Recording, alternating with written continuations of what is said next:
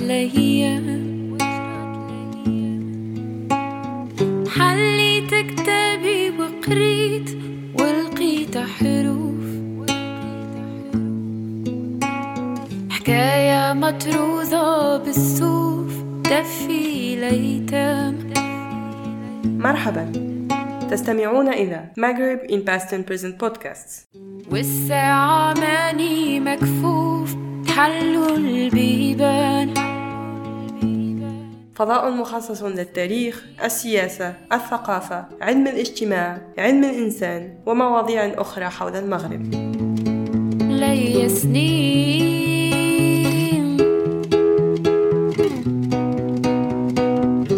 سجلت هذه الحلقة بتاريخ 8 ديسمبر 2017 بمركز الدراسات المغاربية بتونس سمات. شافي بالي لي سنين. موضوع هذه الحلقة محاضرة للسيد وليد بن عمران، طالب دكتوراه بكلية العلوم الإنسانية والاجتماعية بتونس، حول الأمازيغية والإباضية في السياق التونسي بين ديناميكية الهوية المحلية الجربية، الأقلية والهويات الوطنية والمعاولمة المهيمنة.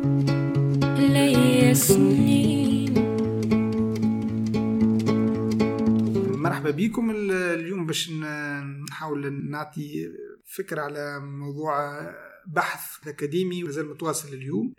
يهم الأمازيغية والإباضية في السياق التونسي، وخاصة بشكل أكثر دقة يهم الشأن سياق جزيرة جربة. باش نحاول نطرح إشكالية مهمة، هي هل أنه فما ارتباط بين الأمازيغية والإباضية باعتبارهم تعبير من تعبيرات الهوية المحلية في تونس، وهل أنه هذا الارتباط ولا، وفي نفس الوقت هل أنه سياق الانتقال الديمقراطي في تونس أو ما يسمى بشكل أكثر دقة ما بعد الدكتاتورية بعد 14 جانفي، لأنه السياق هذايا أسمح للديناميكية الأمازيغية والإباضية بتعبير عن مواقف تهم الشأن العام في تونس أو خارج تونس. هذه الإشكالية بشكلها الخاص وشكلها العام. في البداية أنا مش نحب نعطي علاش اخترت الموضوع هذايا، لأنه يهم مسألة هي ممكن نعتبرها بين ظفرين، تهم أقلية في تونس، أقلية بقى على المستوى العددي، لأنه نعرف إحنا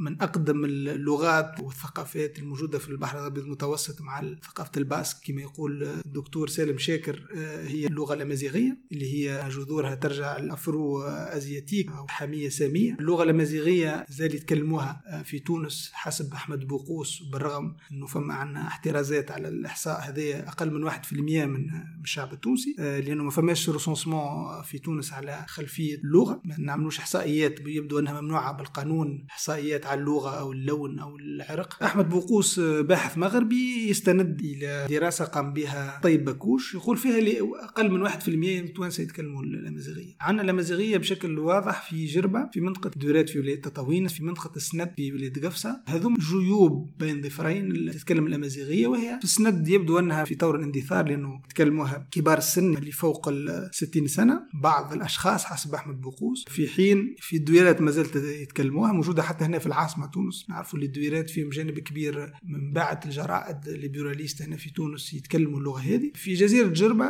يتكلموها بشكل واضح. أنا درست الموضوع في 2007 على الوضع في جزيرة جربة، وقمت بحث ميداني وين نقرب للجنوب متاع الجزيرة، وين فما أكثر متحدثين. عندنا بالضبط المناطق بشكل واضح، منطقة سدويكش، عندنا منطقة ورسيغن، تفرطاست، ثم منطقة قلالة، إضافة إلى أجيم. هذم المناطق الجنوبية اللي هي تحد بحيرة بغرارة، واللي هي مناطق أغلبيتها بيلانج تتكلم اللغتين معناها العربية والأمازيغية. فما جانب من المتساكنين الوافدين بين ظفرين، يعني اللي قدموا في الستينات والسبعينات من الجنوب الشرقي للبلاد التونسية، أساسا ولايتي تطاوين ومدنين، كلموا كان العربية. كنقول عربية معناها اللهجة التونسية الدارجة. وعندنا مجموعات تتكلم الأمازيغية والدارجة التونسية. ما لقيتش شكون يتكلم كان الأمازيغية فقط، حتى النساء الكبار في العمر أغلبيتهم يتكلمن اللغة العربية معناها الدارجة. تركز والتكثيف متاع اللغة وان تتحدثوها أكثر داخل الوسط العائلي. حالما نخرجوا للفضاء الخارجي أغلبية المتساكنين يولوا يخضعوا لما اسماه مصطلح بيير بورديو السوق اللغوية، المارشي لينغويستيك، معناها اللي هو مهيمن عليه من قبل اللغة الدارجة، يولي اللغة الدارجة هي اللي تتكلموها. هذه شفناها في قلالة، في أماكن اللي يصنعوا فيها الفخار، وفي الفضاءات العامة المقاهي وغيره اللي يتكلموا أكثر العربية، هي المهيمن يتهيمن على الوضع والسوق اللسانية. المهم في هذا الوضع أيضا أنه الأمازيغية تستعمل في التجارة كلغة كشفرة كود عند الباعة في جلالة للتفاوض في كل ما يهم السعر. عادة معناها لما يكون عندنا تونسي أو جزائري أو مغربي يأتي إلى جلالة لاشتراء معناها بعض الأواني الفخارية، يستعمل الباعة الأمازيغية للحديث بينهم، وما عبروا عنها كآلية من آليات الحوار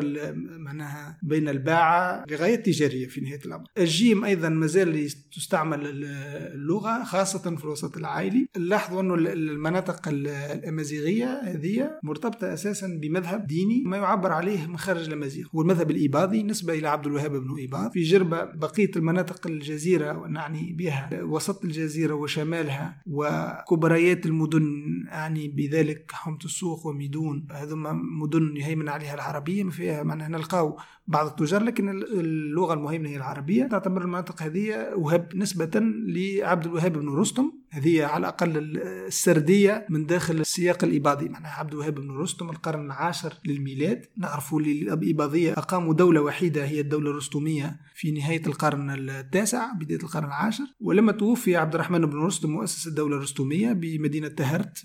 بالجزائر، هي كانت عاصمتها بالجزائر. وقع خلاف بين الإيباضية حول من سيخلف عبد الرحمن بن رستم، وانقسموا إلى قسمين. معناها الإيباضية الشروط متاعهم، وهي من الأشياء المميزة للإيباضية أنه في الحكم لا يعود الحكم للنسب الشريف كما عند المذاهب السنية، معنى نسب العربي القرشي، ولا يعود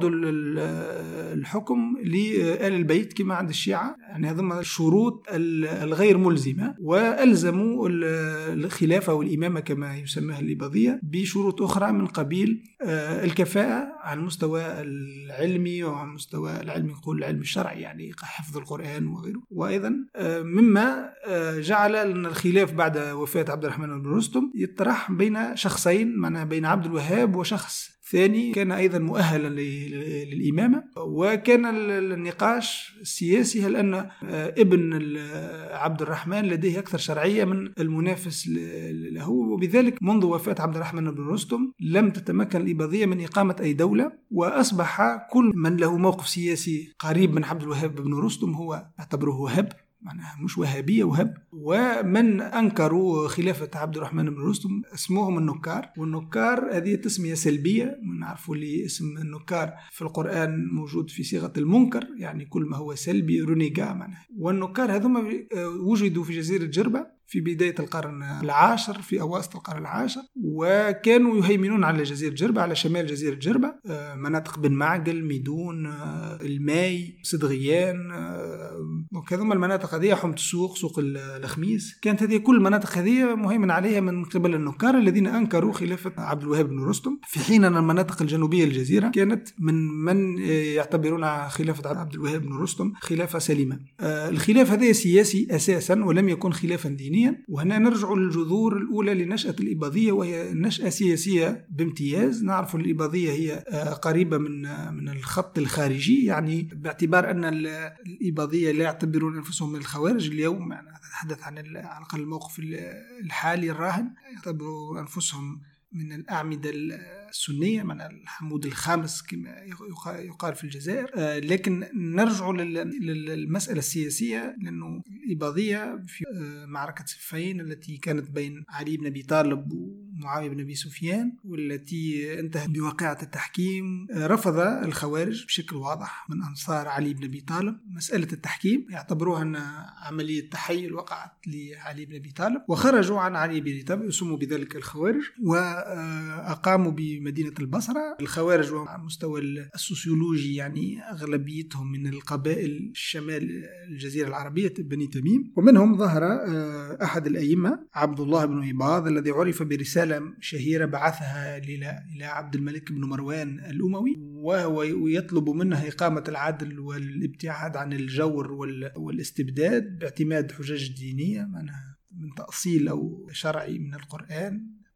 إذا عرف أيضا عبد الوهاب بن إباض بهذا الموقف السياسي، يعني هو موقف سياسي أكثر منه موقف ديني، باعتبار أن الإباضية يعتبرون سياسيا أن الإمام أي الحاكم ليس له من شروط الإمامة، وليست من شروط الإمامة أن يكون نسبه عربي من قرشي كما حصل بالنسبة للدولة الأموية التي شرعت لمسألة الأصل أو الانتساب إلى الأشراف، أو الشيعة التي كانت تعتبر الانتساب إلى آل البيت هو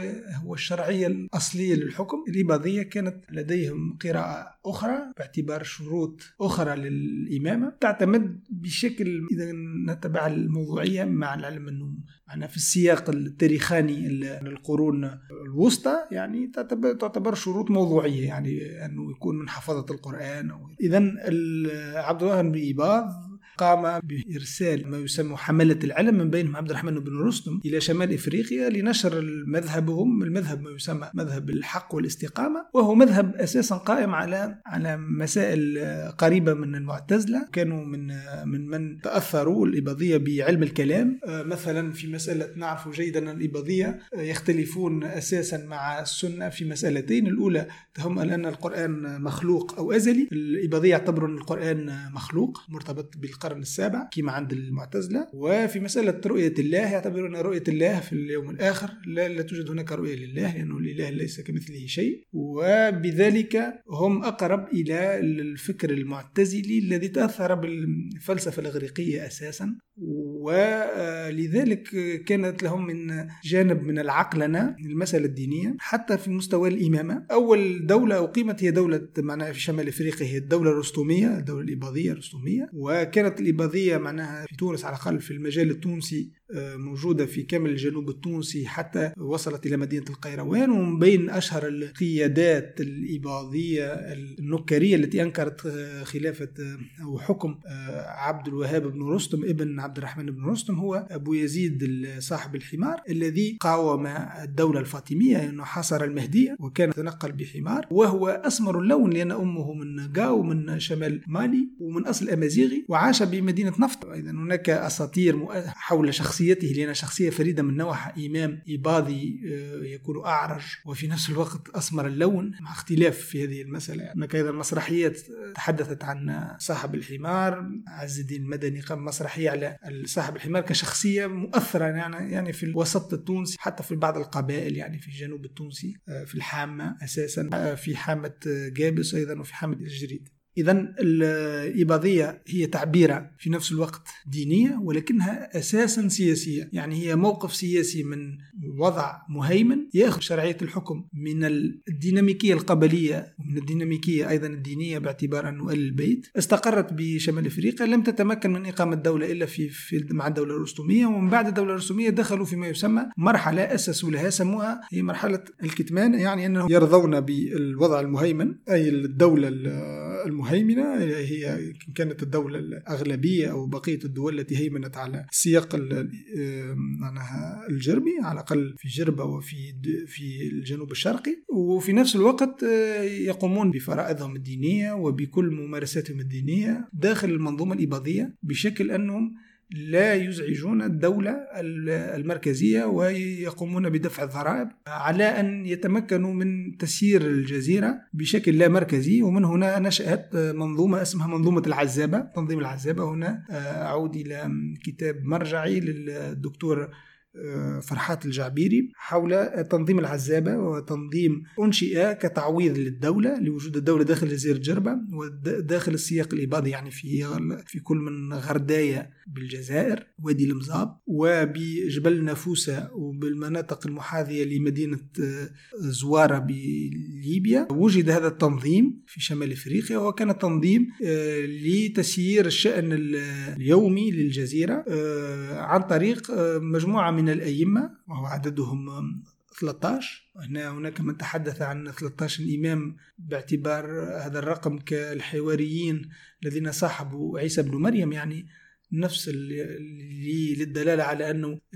انفتاح المذهب الإباضي على بقية الأديان. نعرف أنه جزيرة جربة أو حتى وادي مزاب اليوم حافظت على الوجود الكنسي المسيحي بشقيه الأرثوذكسي والمسيحي الكاثوليكي، وكذلك حافظت على وجود اليهود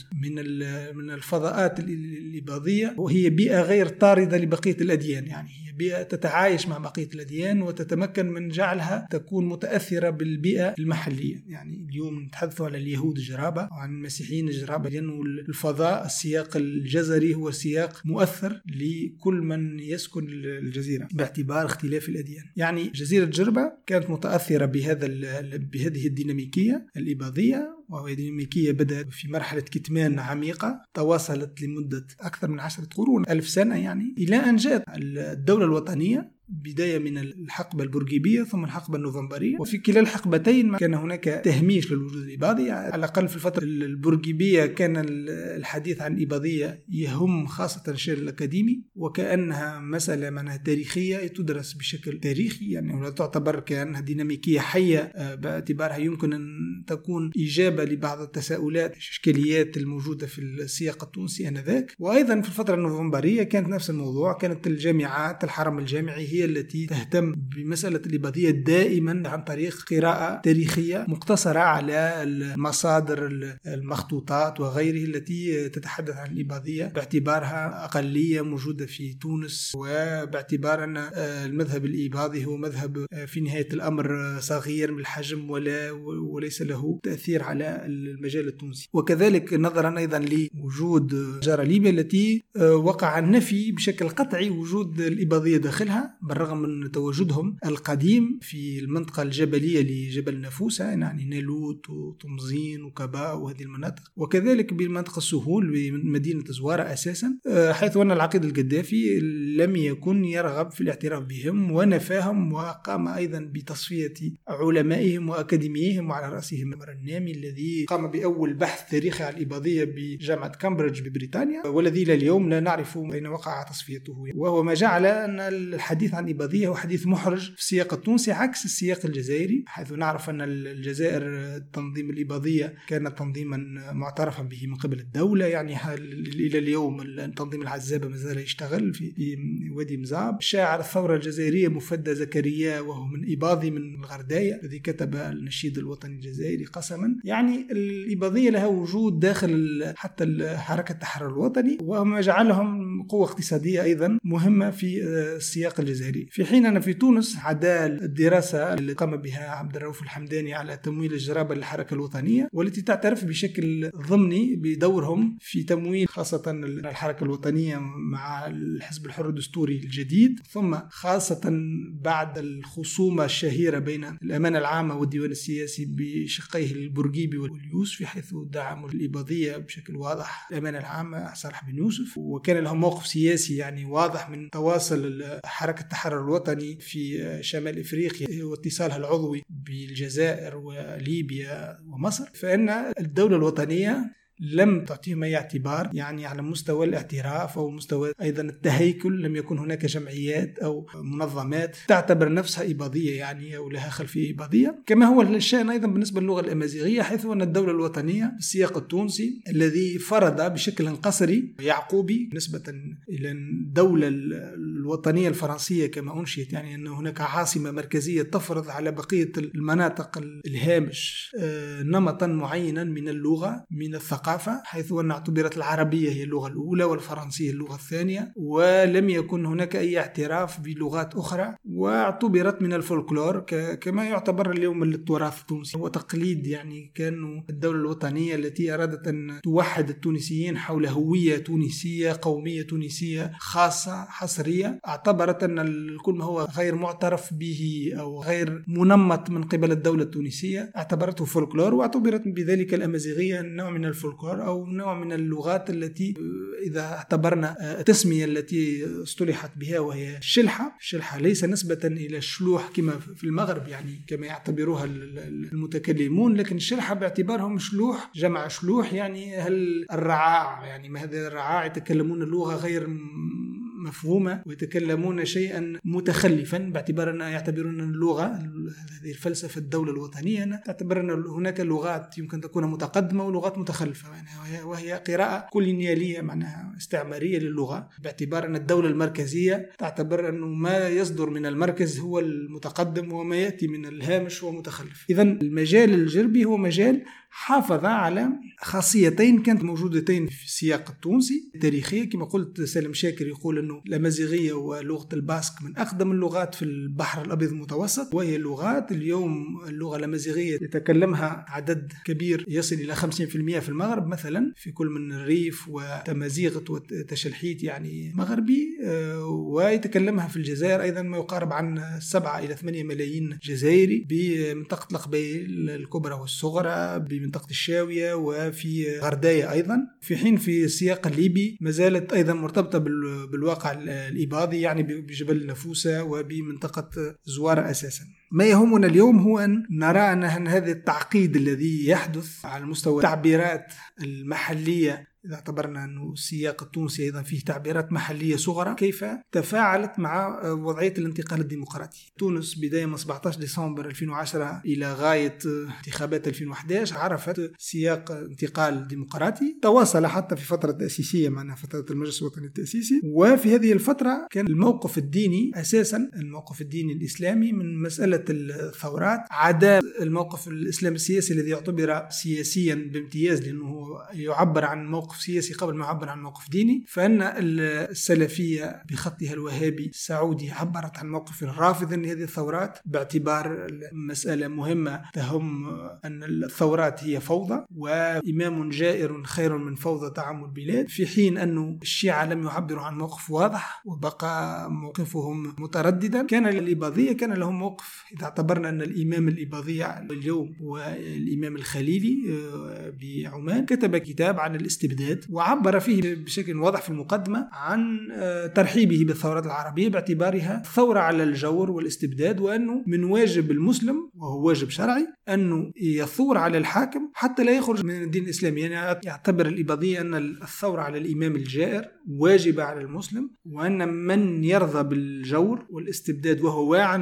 بالجور والاستبداد هو يمكن أن يخرج من دائرة الإسلام، باعتبار أن الإباضية تعتقد أيضا في مسألة مهمة وهي مسألة فلسفية، أن الإيمان قول وعمل، يرتبط القول والعمل، وأنه لا يمكن للمسلم أن يكون مسلما مؤمنا لأنه أعلى درجته الإيمان إذا لم يكن عمله مرتبط سلوكه مرتبط بإيمانه، يعني أنه يرى الجور ولا يثور عليه يعتبر أنه يخرج من الإيمان. في حين أن نعرف أن بالنسبة للمدارس السنية أنه الشهادتان هي الاعتراف الأول بأن الإنسان ينتمي إلى الإسلام، وأن العمل يمكن أن نجد مبررات للعمل الغير متقن والعمل الذي لا يتناسب مع الحق باعتبار أن الإنسان لم يشرك بالله، في حين أن الإباضية لا تهتم بهذه المسألة وتعتبر أن العمل والإيمان مقترنان ببعضهم ببعض، وهي مسألة مهمة باعتبار أن ستكون لها تبعات على السلوك الإباضي، وهم يعتبرون أنفسهم أهل الحق والاستقامة. يعني الإباضية في مسألة مثلا الثورات كان لهم موقف غير علني كما قلت، لكن عبر عنه الخليلي في كتابه عن الثورات العربية في مقدمته، يعني كتاب يتحدث عن الاستبداد. ثم بداية من 2012 بدأ التنظم في السياق التونسي بإنشاء الجمعيات، وهي جمعيات قريبة جدا من شكل التنظم للعزابة أو ما يسميه الجرابة دار الجماعة. يعني دار الجماعة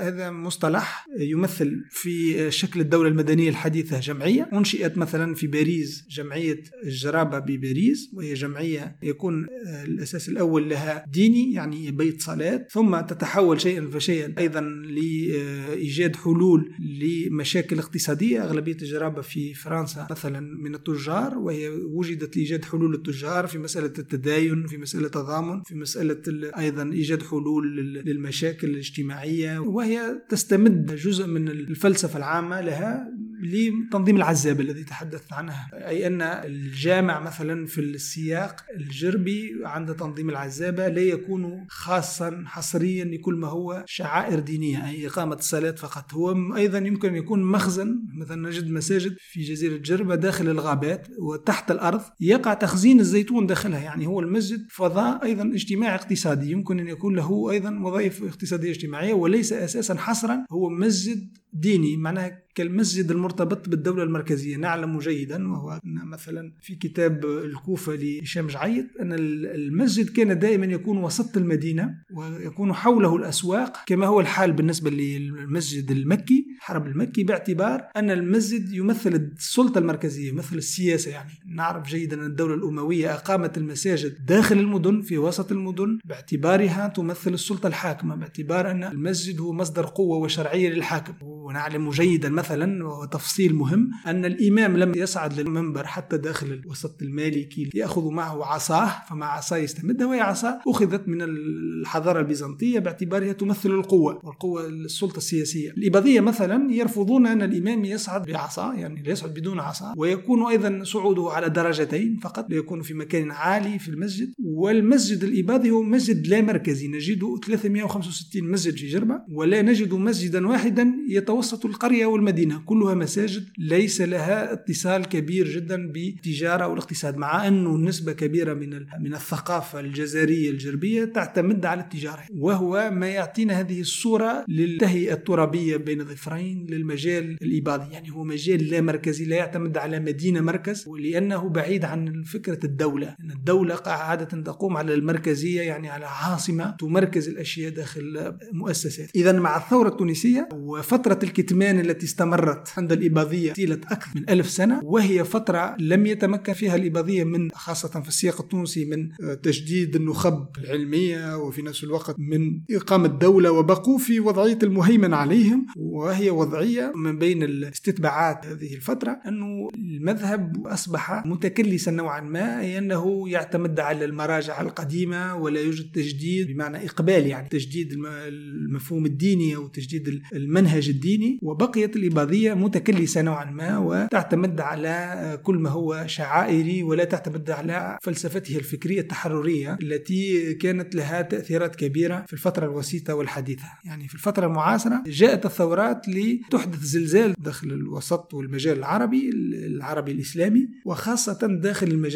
هذا المجال الإباضي الذي بدأ يتساءل عن كيفية التنظيم الأول وقع بداية بجمعيات كما قلت، هي كما دار الجماعة في فرنسا وما يسمى اليوم الجمعية الجربية بفرنسا التي أنشئت في أواخر السبعينيات، وحاليا هي جمعية ناشطة بشكل كبير في ضواحي باريس منطقة سانتوا. أنشئت أول جمعية هي جمعية جربة التواصل، وبقى والعنوان واضح أنه هو تواصل مع تاريخ الجزيرة، يعني التاريخ الإباضي للجزيرة. كنت قد تحدثت مع الشيخ فرحات الجعبيري صاحب كتاب تنظيم العزابة، ومن بين الذين درسوا على أيدي آخر الشيوخ الإباضية الذين عاشوا تنظيم العزابة الشيخ سالم بن يعقوب رحمه الله. الشيخ فرحات الجعبيري له موقف إيجابي جدا من الثورات، ويعتبرها مكسب لتونس بشكل عام، وأن مكسب أيضا للمذهب الإباضي، باعتبار أن الإباضية مثلا اليوم تحيي السنة الثالثة منتدى يسمى منتدى السيرة الإباضية، وهو منتدى يأتيه العلماء الإباضية والباحثون الذين يدرسون الإباضية، وأقيم في عديد المدن بما فيها تونس العاصمة ومنطقة نفطة. علما منطقة نفطة أيضا عرفت أيضا تواجدا إباضيا حتى أواخر الفترة الحديثة. إذن كانت الإباضية موقف إيجابي من الثورة، وبقوا سياسيا لا يعبرون عن مواقف سياسية، بالرغم أن من سلوكهم الانتخابي كان قريبا جدا من السلوك مع أخذ باحتياط المصطلحات، سلوك محافظ باعتبارهم صوتوا بشكل كبير لحزب النهضة، وصوتوا أيضا الأحزاب الجديدة يعني من بعد الثورة،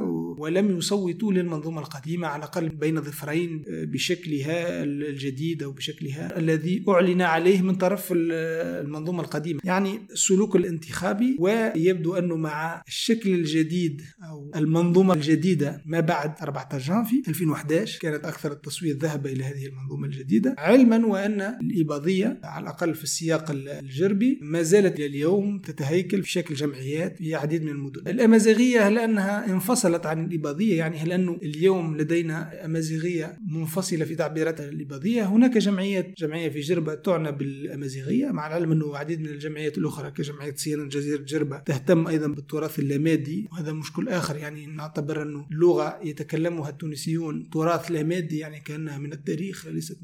من الحاضر. هناك جمعية في جلالة تهتم باللغة الأمازيغية ومتأثرة أيضا بالأشكال المهيمنة داخل المجال الأمازيغي، يعني المجال القبيلي أو الكونغرس الأمازيغي العالمي الذي يفرض بعض الأنماط التي لم يقع الحسم فيها، من بينها مثلا تنميط اللغة الأمازيغية. يعني لابد من أن تكون هناك اللغة متفق عليها داخل الأمازيغية، يعني اتفاق على أشكال تعبير متفق عليها بين القبيلية في الجزائر والمغرب. يعني كيف نكتب اللغة الأمازيغية؟ هل نكتبها بالحروف اللاتينية أو نكتبها بالحروف العربية، أو كما فرضت المغرب الرسمية يعني عبر المخزن نكتبها بالتيفيناغ، الخط الذي وجد في السياق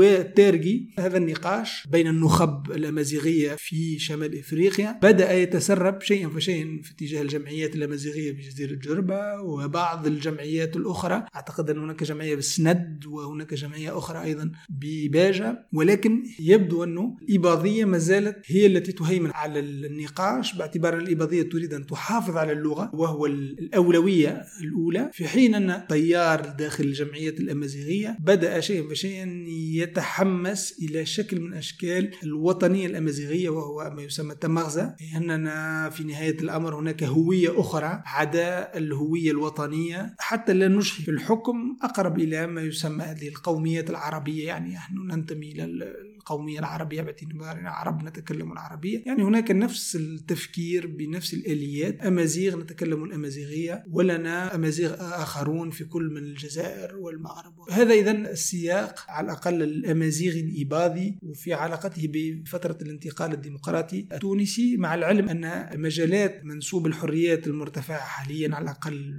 وهذا معنى مصطلح باعتبار التقارير التي تصدر عن كل المنظمات الحقوقية، أن هناك مجال من التعبير مهم داخل السياق التونسي تسمح اليوم لنقاشات مهمة داخل الإباضية حول دور الإباضية، حول لأن الإباضية والأمازيغية كذلك له ما من الإجابات عن المشاكل المتعلقة بالسياق التونسي. لأنه من الأشياء المهمة أيضا أن الإباضية لا تعتبر نفسها خارجة عن السياق التونسي، لا تعتبر نفسها تابعة نوعا ما إلى أي مجال آخر، وهي متونسة بشكل كبير. يعني أن أغلبية النخب التي تتحدث عن الإباضية هي نخب درست في المدارس التونسية ولها علاقات داخل الفضاء الذي له أكثر تعبير وطنية، يعني المدن الكبرى كالعاصمة تونس، يعني هم متواجدون بشكل كبير داخل المجال الأكاديمي. وهناك حذر يعني أنثروبولوجي وحذر يعود إلى هذه الفترة من الكتمان، وإذا طبيعة السكان الجزر وهي طبيعة معروف عليها أنها حذرة عادة تكون، وهو ما يجعلهم دائما في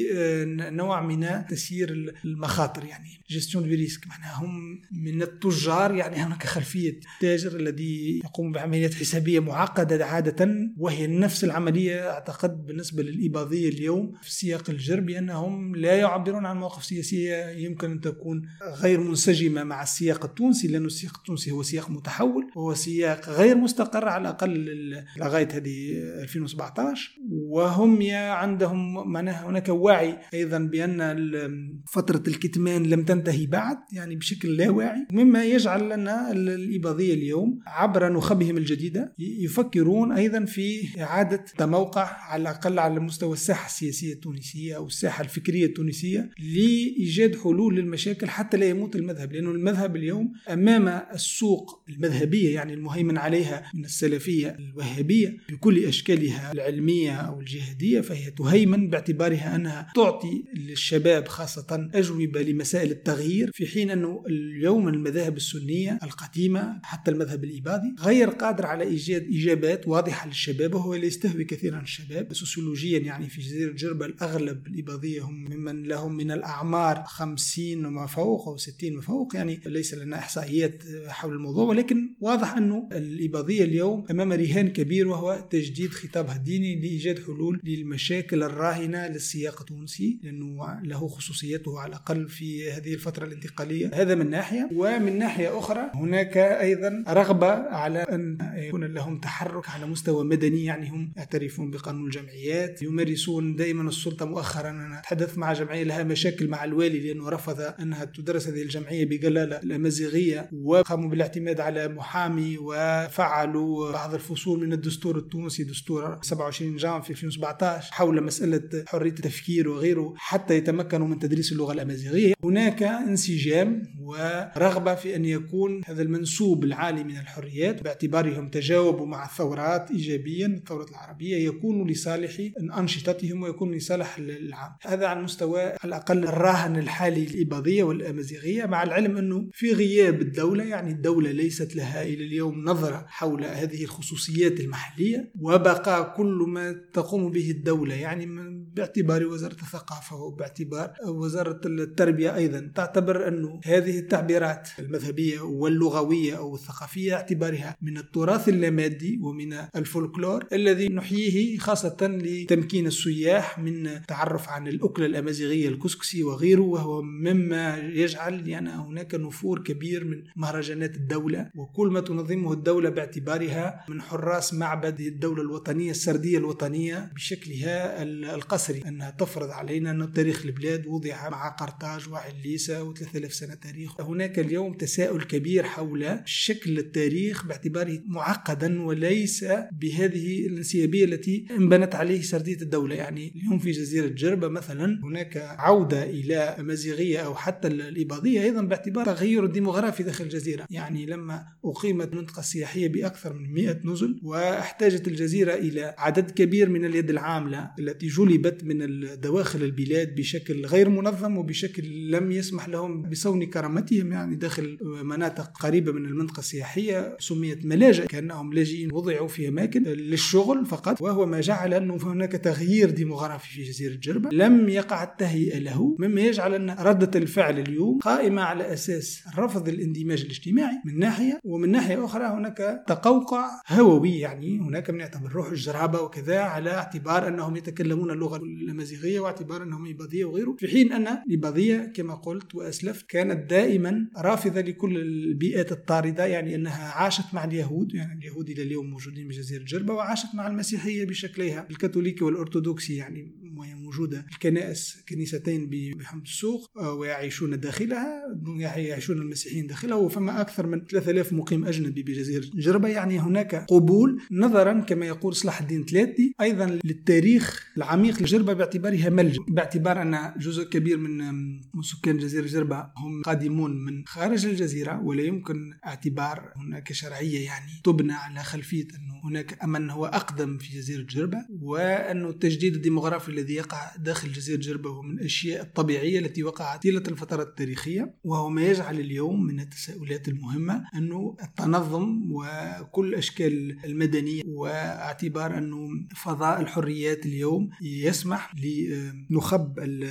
المحلية بالجزيرة والمتعلقة أساسا بالمذهب الإباضي أو الأمازيغية باعتبارهما متلازمان على الأقل في السياق الجربي، ينفتحون بشكل واضح على هذا التغيير الديموغرافي العميق الذي تعيشه جربة اليوم، والذي بدأت انعكاساته داخل هذه الأزمة الاقتصادية الاجتماعية التي تعيشها البلاد التونسية، باعتبار أن البطالة ومشاكل الاجتماعية، وأيضا باعتبار أيضا ميزة أخرى للسياق أو المجال الإباضي الأمازيغي باعتباره متحررا نوعا ما من كل ارتباط بالدولة. يعني أغلبية الديناميكية الاقتصادية مبنية على مفهوم قريب من المفهوم آدم سميث الليبرالي، يعني أنهم غير مرتبطون كثيرا بالدولة باعتبار الوظيفة العمومية أساسا، مما يجعل أنه الأزمة الاقتصادية اليوم استتباعاتها تكون كبيرة على هذا القطاع الخاص الذي يشغل بشكل كبير في جربة، وباعتبار أن السياسة القصرية للدولة اعتماد السياحة وكذا أظهرت حدودها، وأنه اليوم لدينا مشكل كبير في مسألة السياحة الجماهيرية التي لم تعد قادرة على التشغيل، وأصبحت مشكل كبير حتى على المستوى البيئي. اليوم هناك مشكل بيئي كبير يطرح في الفضاء الجربي، وهو من الإشكاليات التي تطرح على الإباضية الإباضية باعتبار أنها كانت غالبا ما تسير الجزيرة بشكل متوازن يكون فيه العامل الإنساني مندمج داخل بقية المكونات الطبيعية. في الختام يعني لأنهي مثلا أنه التعبير الإباضية الأمازيغية في جزيرة جربة هي متلازمة على الأقل إلى حد اليوم مع